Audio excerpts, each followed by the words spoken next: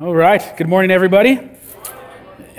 You guys came knowing that there would be a decent amount of rain at any given time, right? It's supposed to be a lot of rain. They have a technical term. Yeah, but here's the thing. There's a technical term that this thing's called. Someone told me. It's an atmospheric river. Like, I don't know about flying rivers in the sky. I don't know about that. I like the rain, man. We'll see what happens. So yeah, we need the rain. So it is a blessing. As mentioned, those of you who are watching online at a different time, 9 o'clock wasn't online. So welcome to 11 o'clock service. And for those of you who are watching 7 hours from now, you don't know anything that happened this morning. It was very problematic and stressful. But we made it through. Other good note was, many of you are aware, a couple weeks ago, we did a budget presentation. Our budget was officially approved by the elders and by you all, the congregation, with 100% approval, which is remarkable because it says just that we're on the same page and we're ready to move forward and be about our Father's business. So, good news on that. Okay. We are in the Gospel of Matthew, which is a biographical account of the life, death, and resurrection of Jesus. Specifically for today, we are in a section called the Sermon on the Mount. Pastor Sam kicked off the section of the Sermon on the Mount last week with the Beatitudes. Now, today we'll be looking at two images that Jesus gives us. And these two images are so powerful and so strong that they continue to have relevance, not just in church culture 2,000 years later, but in secular culture. Like, these phrases are still used in the secular world. And what I'd like to do is first kind of take a brief look at the two images and then come back around and put them in their more fuller biblical context from the beginning of the Bible to the start of the New Testament. And hopefully with that allow new meaning and nuance to rise to the surface, and we get the full picture of what these two images mean. So, Matthew chapter 5, verse 13. You are the salt of the earth, but if salt has lost its taste, how shall its saltiness be restored? It is no longer good for anything except to be thrown out and trampled under people's feet. So this is Jesus in the Sermon on the Mount speaking to Jewish people in northern Galilee. Now, there's a temptation here, and some of you might have done this. It's not a problem, but when we hear this phrase, you're the salt of the earth, immediately, many people will begin to create a list of all the things that salt does. And then once you have the list of all the things that salt does, you sort of have this one-to-one correspondence of, okay, if this is what salt does, this is what believers ought to do. So what salt does, well, how can we make a moral or behavioral principle out of that? And so you develop all this list. Salt does this, therefore believers ought to do this. Salt does this, therefore believers ought to do this. That's fine, but most likely these people hearing this from Jesus in this region, they just hear something and they kind of get a big picture idea. They're not there taking notes and trying to come out with 11 principles out of salt that we can live by. They primarily would know salt for three things, namely two, but probably it could be three. The third one that's often not discussed is salt's used as a fertilizer. There's this myth that says salt, never put salt on plants, it'll kill your plants. Well, if you put tons of salt on your plants, I'm sure it will kill them. But salt used in the right amount actually enriches the soil. And so people use Dead Sea salt, they use sea salt to enrich the soil. So there's this idea of making the soil better. Two, it preserves things. Salt preserves things, we know that. And then third, the strongest one, it just makes things taste better, right? Like salt, tea, goodness. It makes things better. You go over to a friend's house, they cook you a meal, they're being hospitable. It ain't the best of meals. What do you do with it? Get a little salt. Because salt can make anything better. Think about a potato, man. A potato is a rock in the ground. It is a rock you find in the ground. You could pick it up. You could use it as a weapon. It's a rock, okay? But what do you do with that thing? You chop it up and you fry it and you put salt on it. French fries. Delicious. Rock, French fry. That's the power of salt. It just does this stuff. So again, when people hear this, oh, salt of the earth. Salt makes things better. Makes things better. And so people at this time in Israel would be going, oh, of course, yeah. We're salt of the earth. We're supposed to be God's people in God's land doing God's law. And that makes things better. Kind of simple and straightforward. The next thing is significant because Jesus says, "But if salt has lost its taste, how shall its saltiness be restored?" Now, can salt become less salty? The answer is technically no. Salt is chemically simple. It's simple, it's basic, it's not necessarily broken down. Salt loses its flavor or its saltiness when it becomes diluted. So when you add other stuff to it. So if you want to rip someone off, you say, "I got this good salt, I'll sell it to you for this amount," but there's other elements in there that are diluting it. You don't necessarily make salt less salty. It's chemically simple. However, you can dilute it so it becomes less salty. And this is, of course, what the mission of Israel was in the Old Testament. Israel was supposed to be holy and distinct. They were different. They were supposed to be a salty people, not losing their potency. And they did this by being God's people in God's land, doing God's law. So, distinct from the rest of the world. Which, by the way, there's an implication for the church here at this point, is that as a Christian, you are supposed to be distinct in some manner. If you just look like everyone else, talk like everyone else, act like everyone else, spend your money the same way, watch the same entertainment, there's nothing different about you, there's probably a problem. We're called to be distinct. Now, how you do that is where it gets complicated. And I've used this kind of idea before, but when we talk about Christians interacting with the rest of the world, with culture, there's usually two extremes that we can fall into, and they're primarily based upon our own kind of temperament, our background, our upbringing, and our personality. But sometimes when we're interacting as Christians with the world, we can have a tendency to eject from the world on one extreme. The other extreme would be embrace. What do I mean by eject? What I mean by that is you can put yourself in such an isolated Christian bubble because you don't want to be tainted by the world. The world's evil and it's bad, and I'm called to be distinct and different, and I have to remain holy, and I got everything like a Christian version of everything. It's this kind of alternate Christian world you could live in. You got your own Christian music, Christian book, Christian literature, Christian clothes, Christian handshakes, Christian dances. Everything you do is so thoroughly Christian, you have no potential to be tainted by the world in any way. But you also are so removed from the rest of the world that you have no Christian witness. Just completely isolated. Now, there's some extreme forms of this that can be dangerous. Some of you were brought up maybe in church cultures that emphasize this so much that it was like absolutely smothering. You always feared of any type of judgment that would come your way if you walked this way or that way, because then, the sin would get you. And some of you might remember a phrase, or not a phrase, but you hear something like this. Hey, do you want to be caught in a bowling alley when Jesus Christ comes back?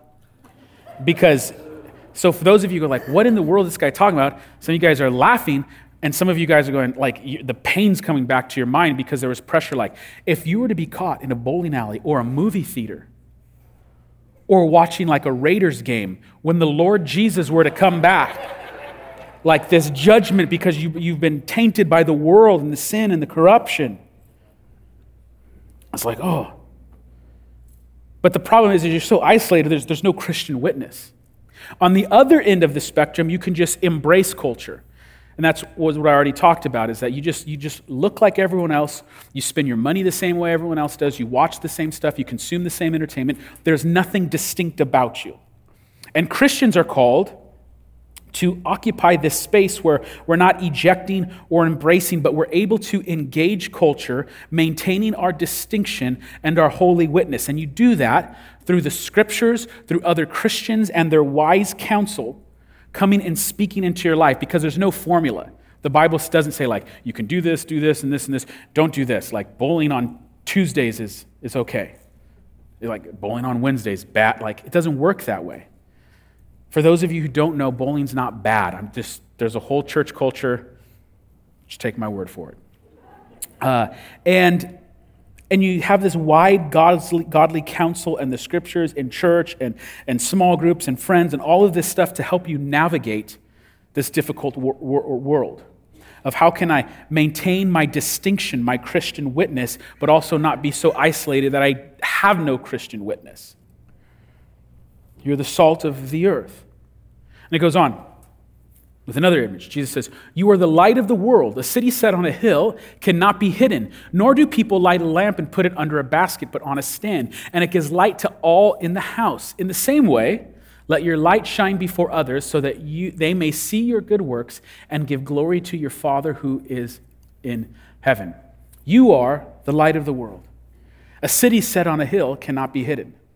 Now already we have to pause, because what comes to modern people's minds when they picture a city is different than what would come to mind for these people.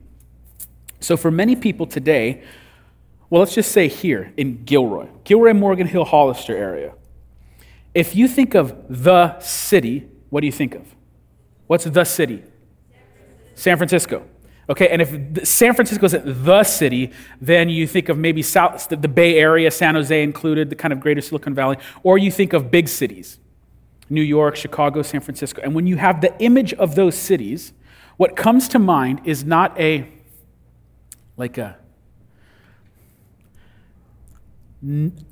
nice, wholesome, zero crime rate place with affordable acreage where you can grow and develop and spread out your family over the next generations. Like, it's densely populated.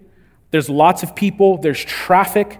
Some of you, depending upon your personality, you love the city or you hate the city.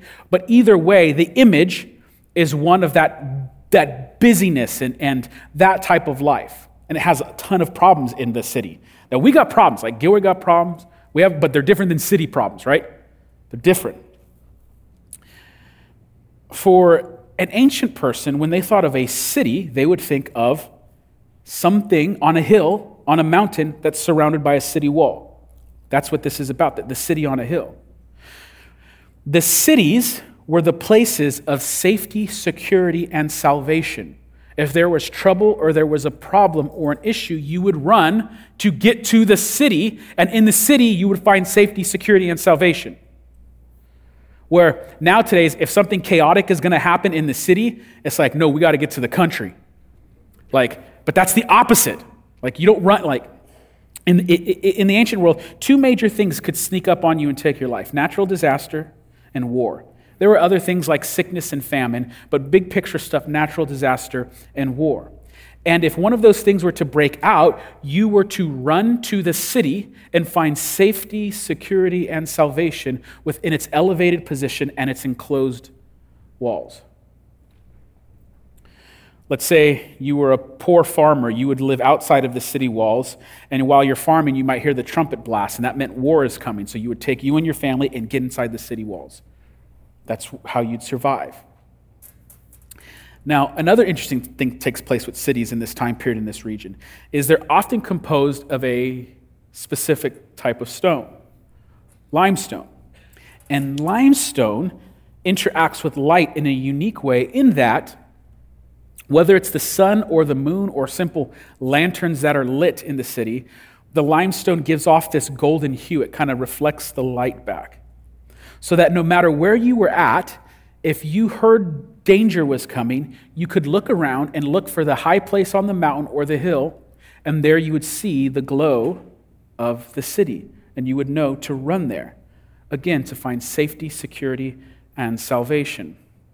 The ultimate city on a hill in the biblical world is Jerusalem.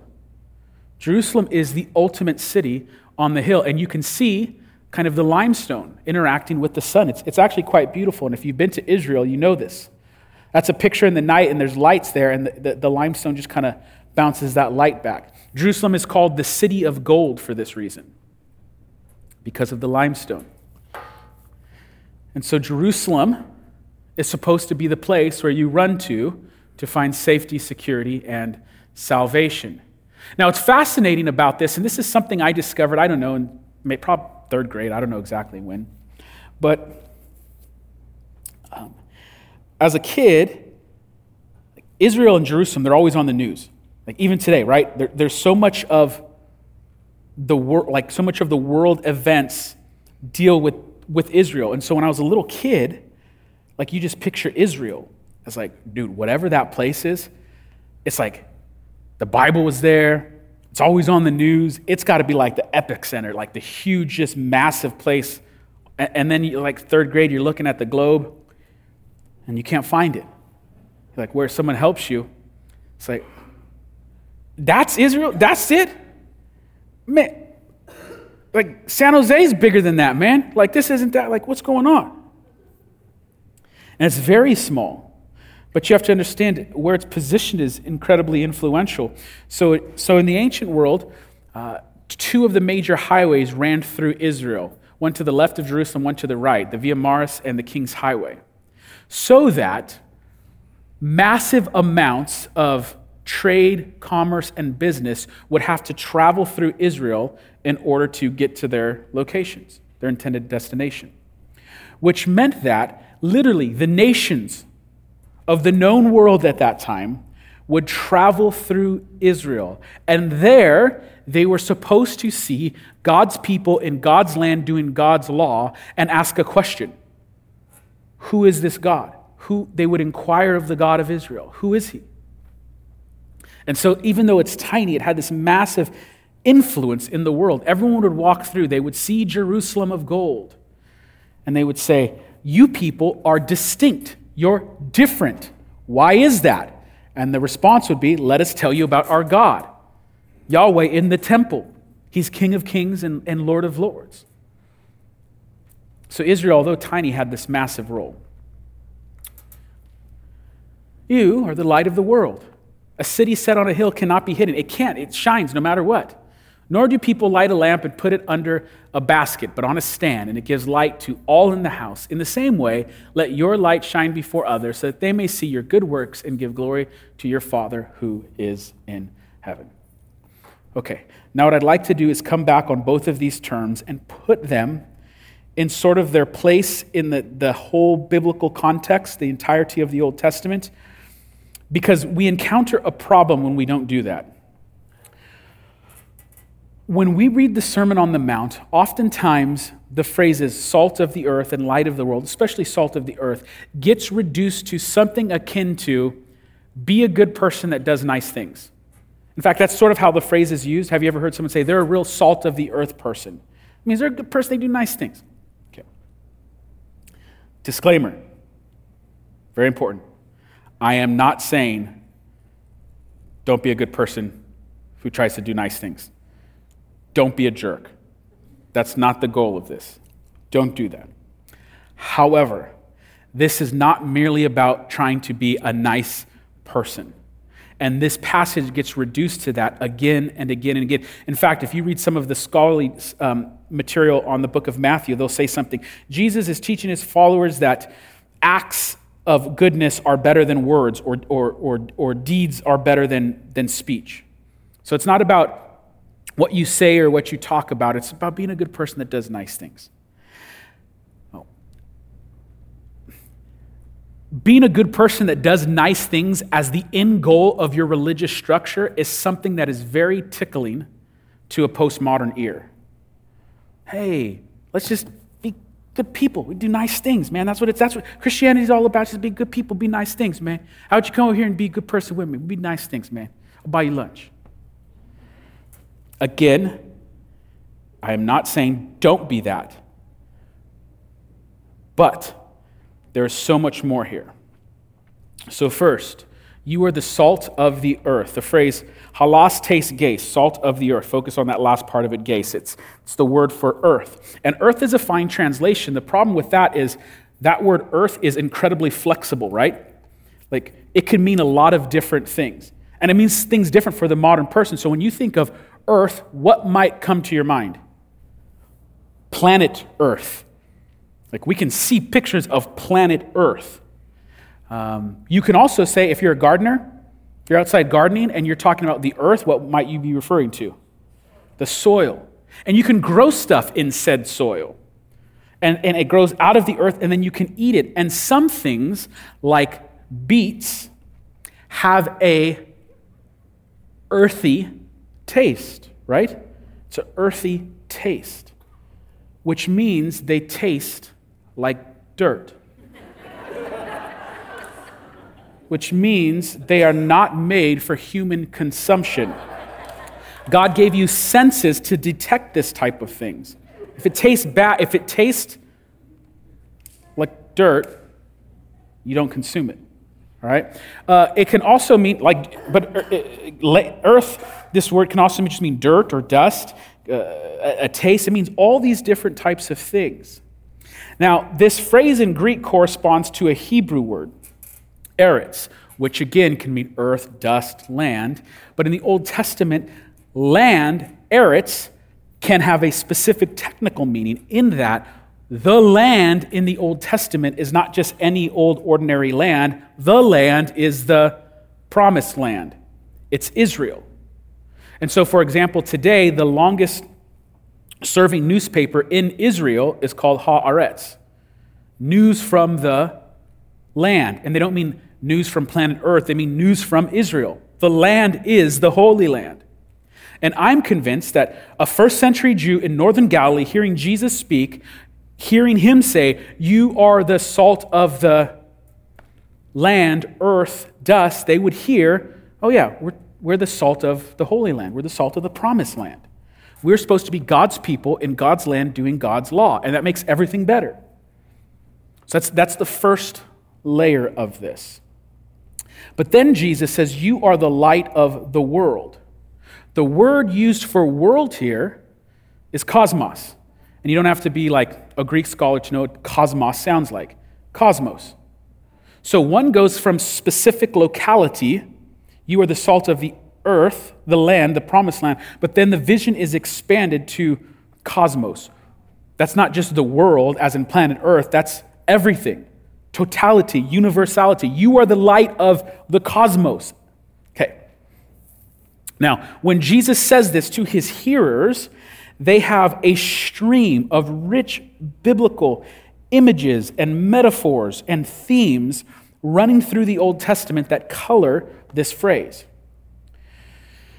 Light of the world in the Old Testament is the vocation of Israel. They are called to be the light of the world. That's their job. It's in their job description. But that job description also says it's not just so that you could shine brightly. It's so that all the nations may know the true and living God. So think about how Israel begins. Israel begins with God making a covenant with Abraham. And Abraham is said, God tells him he is going to get a great name, a great land, great people, but also that his people, his descendants, would bless all the families of the earth. In Abraham's people, all the families, people from every tribe, tongue, and nation are somehow going to be blessed. And then that covenant is echoed throughout the entirety of the Old Testament. So you see again and again and again Israel being a light to the Gentiles so that all people might know the one true living God. I'll give you some examples. Isaiah 49:6. The Lord says, "Is it too light a thing that you should be my servant to raise up the tribes of Jacob and to bring back the preserved of Israel? I will make you as a light for the nations, that my salvation may reach to the end of the earth." Now, nations, when you encounter that word in the New Testament, the Greek word is ethnos, where we get ethnicities. In Hebrew, it's goyim, it's Gentiles, meaning all the different people groups. God's desire is that all the people groups would come to know him and love him and worship him. But he's going to do that through the people of Israel. Israel will be the mechanism by which the nations know the true and living God. And that's echoed again and again and again in the Old Testament. Isaiah 42:6. "I am the Lord, I have called you in righteousness. I will take you by the hand and keep you. I will give you as a covenant for the people, a light for the nations, to open the eyes that are blind, to bring out the prisoners from the dungeon, from the prison those who sit in darkness." Isaiah 60:1-3. "Arise, shine, for your light has come, and the glory of the Lord has risen upon you. For behold, darkness shall cover the earth, and thick darkness the people. But the Lord will arise upon you, and his glory will be seen upon you, and nations shall come to your light, and kings to the brightness of your rising." This is said again and again and again. Israel, God's people in God's land doing God's law, will be a witness to the nations. And the end goal of that, the point of that, was that the nations, all people, would come to know the true and living God. These next two are from the book of Psalms. And the reason why that's so important is the Psalms are the hymn book. They're the song book of ancient Israel. This is what they sing again and again and again. I mean, they would have some songs that they would know and sing kind of culturally or in their family, but the songs that you would know by heart would be the Psalms. We don't have a modern equivalent to that.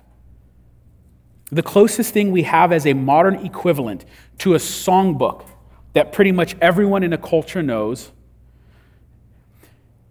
this will be convicting, is Disney songs. That is the closest thing we have to an ancient hymn book like Israel had.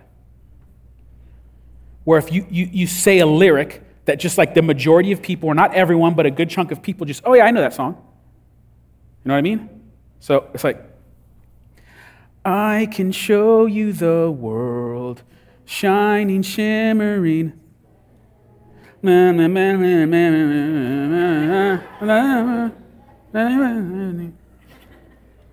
Like, you just know it, right? Those songs have been embedded into you since your childhood. The Psalms for ancient Israel were that. They just knew them inside and out. And they would know things like this. All the ends of the earth shall remember and turn to the Lord, and all the families of the nations shall worship before you. Ancient Israel was singing about a coming day when all the ethnicities, all the people groups, all the ethnos, all the goyim would come to worship their God. They were singing about it regularly. Psalm 57:9, I will give thanks to you, O Lord, among the peoples. I will sing praises to you among the nations. They were singing about this stuff. They knew it inside and out. God one day will draw all people, and he's going to use us, his servant, to do so.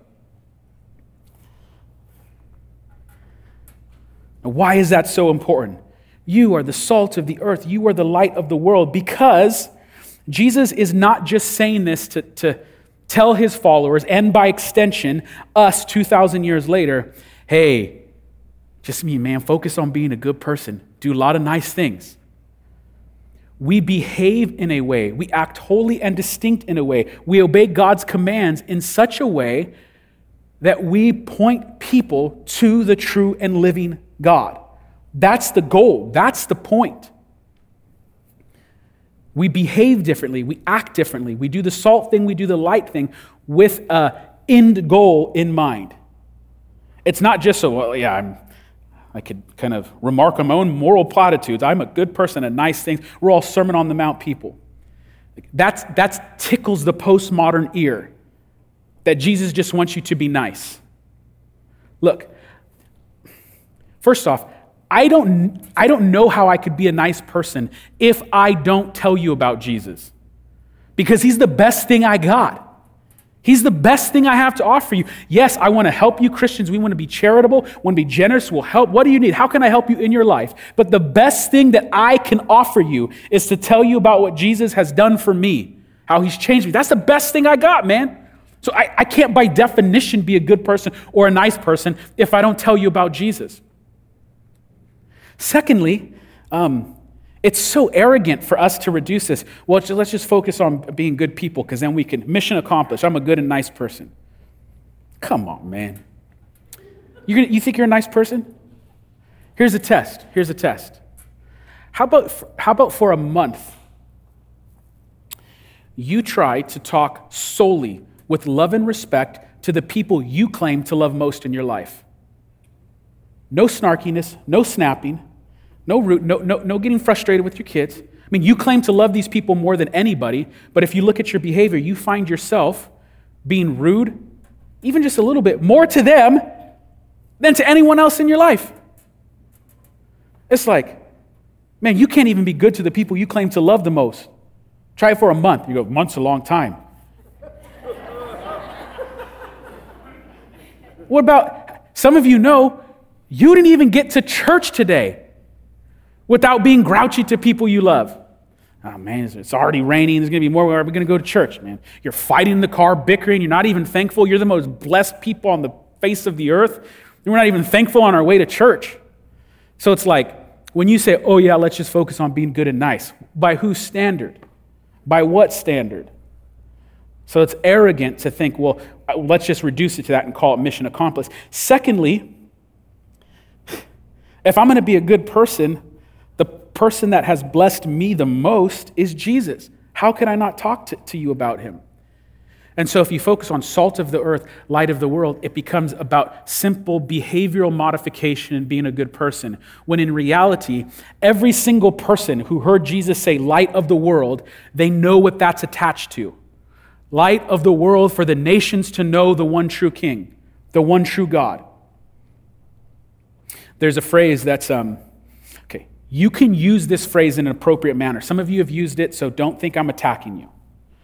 But you can use this phrase in a way to get out of the difficult things.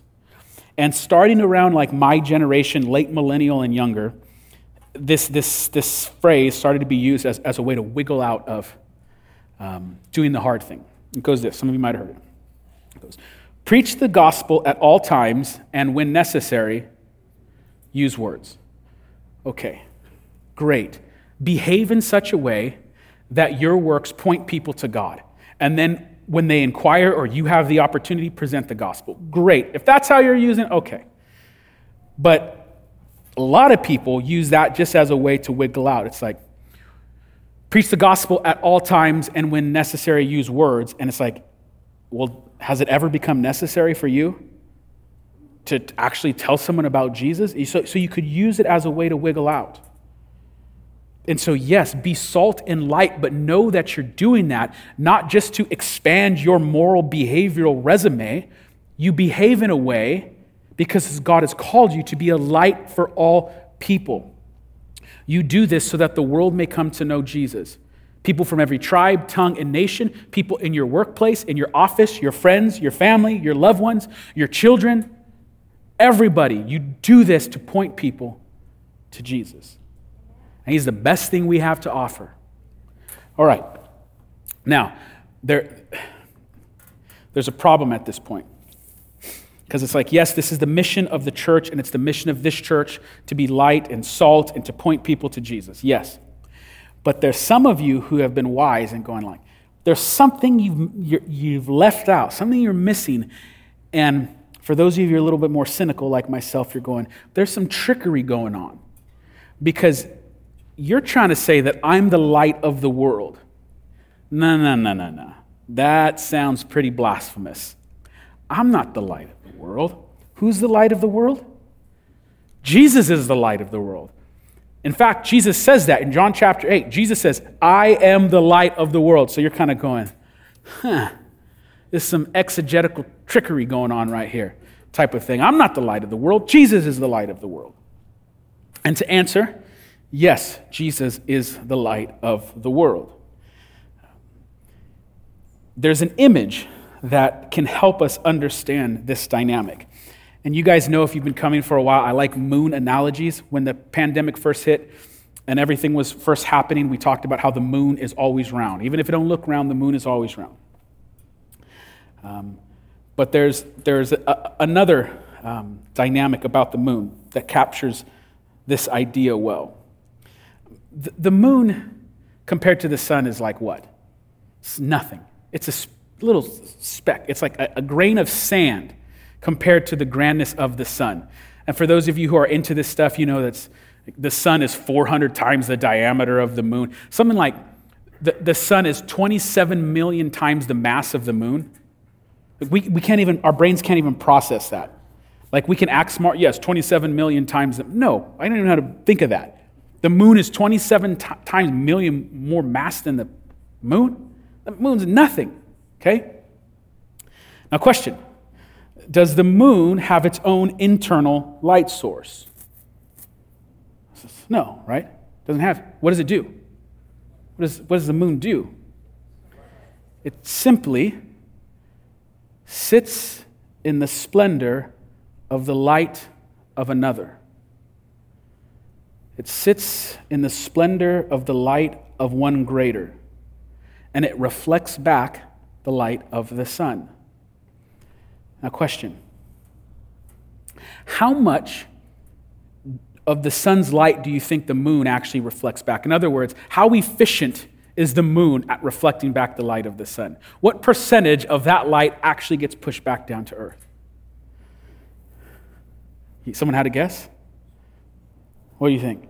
That's a general estimate. Yeah, a little bit. On a bad day, 3%. On like a perfect day, maybe 10 to 12%. But we'll go with the lower number because don't think too highly of ourselves. Okay, 3%. The moon reflects a mere 3% of the light back. But here's the thing.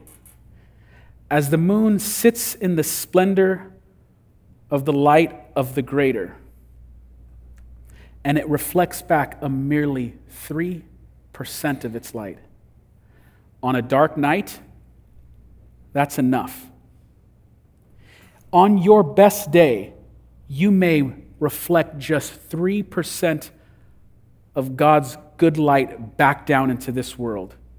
But let me tell you, 3% is enough to put a light in a dark sky. It's enough for the world to see. Your job is to sit in the splendor of King Jesus and his goodness, hopefully bouncing back 3, 4, 5%, knowing that just that is enough to give light to a dark world. It's enough. It's enough to give light to this dark world.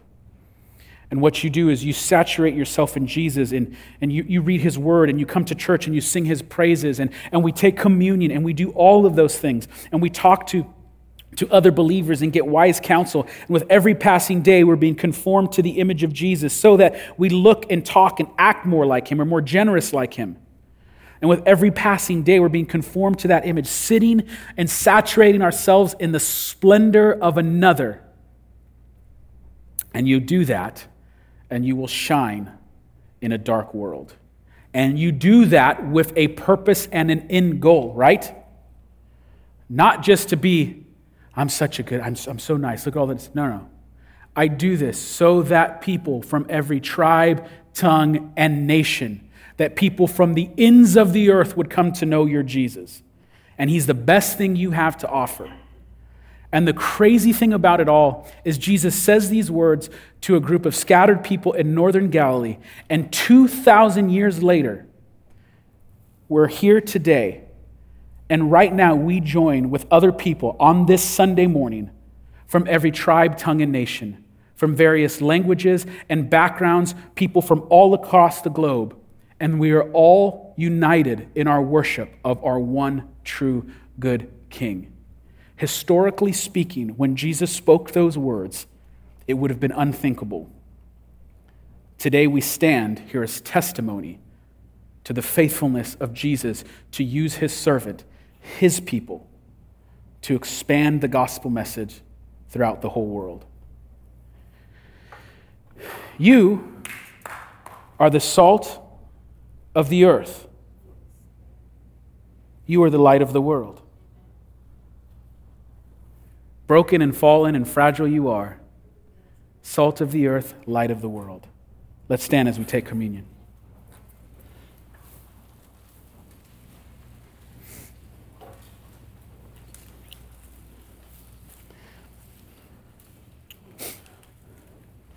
We remember the goodness of Jesus every week by coming to communion.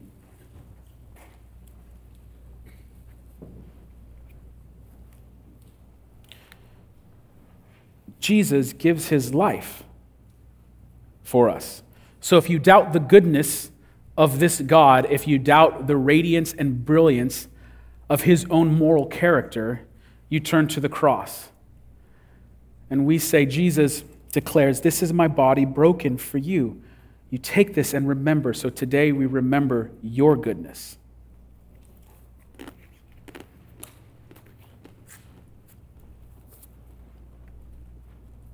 Likewise, Jesus takes the cup. This is the blood of the new covenant.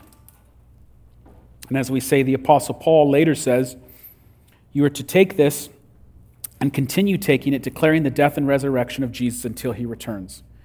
And so until you return, Lord, we pray that we are salt of the earth people, and we are light of the world people, that we are Sermon on the Mount people, not for our own end, but so that your ends would be accomplished, and that people from the ends of the earth would come to know your Son.